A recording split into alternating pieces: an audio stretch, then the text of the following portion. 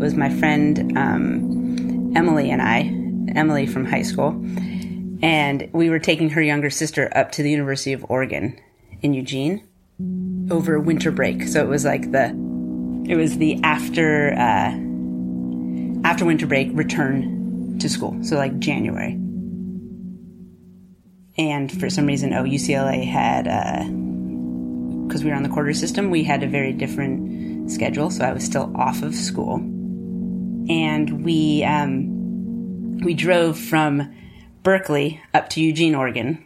On one day, we took Highway 5, and we were driving their dad's old, I think, like, Oldsmobile kind of sedan. It wasn't the best vehicle, but it was solid. And we were going to go I think it's like an 8-hour drive, if I remember correctly.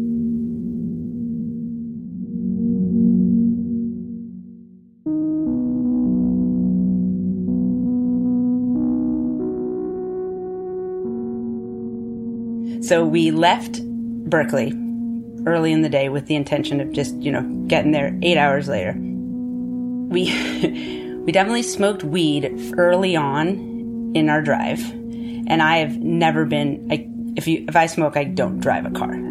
So they were the drivers. It's their dad's car. They took turns and we drove. We went all the way through California. We thought it was hilarious. We drove through weed. And I can't remember how the weather changed or like where we stopped for dinner, but we definitely had to have stopped for dinner. Meanwhile, it's becoming very late at night. It's dark. It's snowing in the northern part of California. And Emily, who was driving at that time, says, I am really tired and I can't drive anymore. And Rachel was asleep. So Emily pulls over and I am like, okay, great, I'll drive.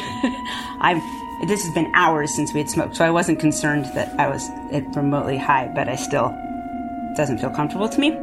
So I get in the driver's seat.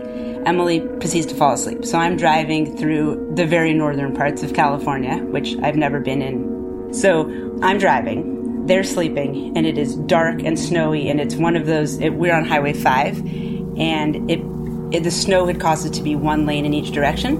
I don't know if that's how it always is, if it's two maybe, but it was definitely a snowy experience.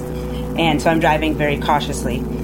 And I'm driving, and I remember I'm like up in kind of like a mountainous area, and I'm coming around a corner, and all of a sudden out in front of me runs the tallest animal I've ever seen. Like, just comes running right in front of the car. So I pull over immediately, and I was like, you guys! And they are asleep, and they wake up, and I was like, you guys, I just saw something, and I have no idea what it was. And they're groggy and tired and looking at me like I'm insane. And I was like, do bears run high speed on their hind legs? Because it was an upright animal.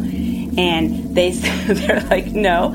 I said, do deer run on their hind legs? And I was like, I definitely saw Bigfoot. And so then I had to like sit in the car for a little while because I was like, what just happened?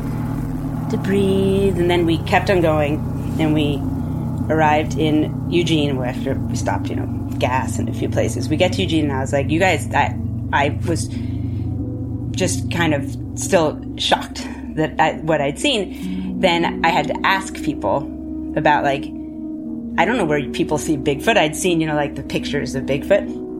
And then I found out when I was asking around campus at the University of Oregon that is where Bigfoot sightings have been, just almost exactly where we were. I was like showing on the map, just right outside of Mount Shasta, and it was a hot spot. And it was corroborated. And so I was like, I still fully believe that I saw Bigfoot, and nobody believes me, and nobody was awake to see it with me.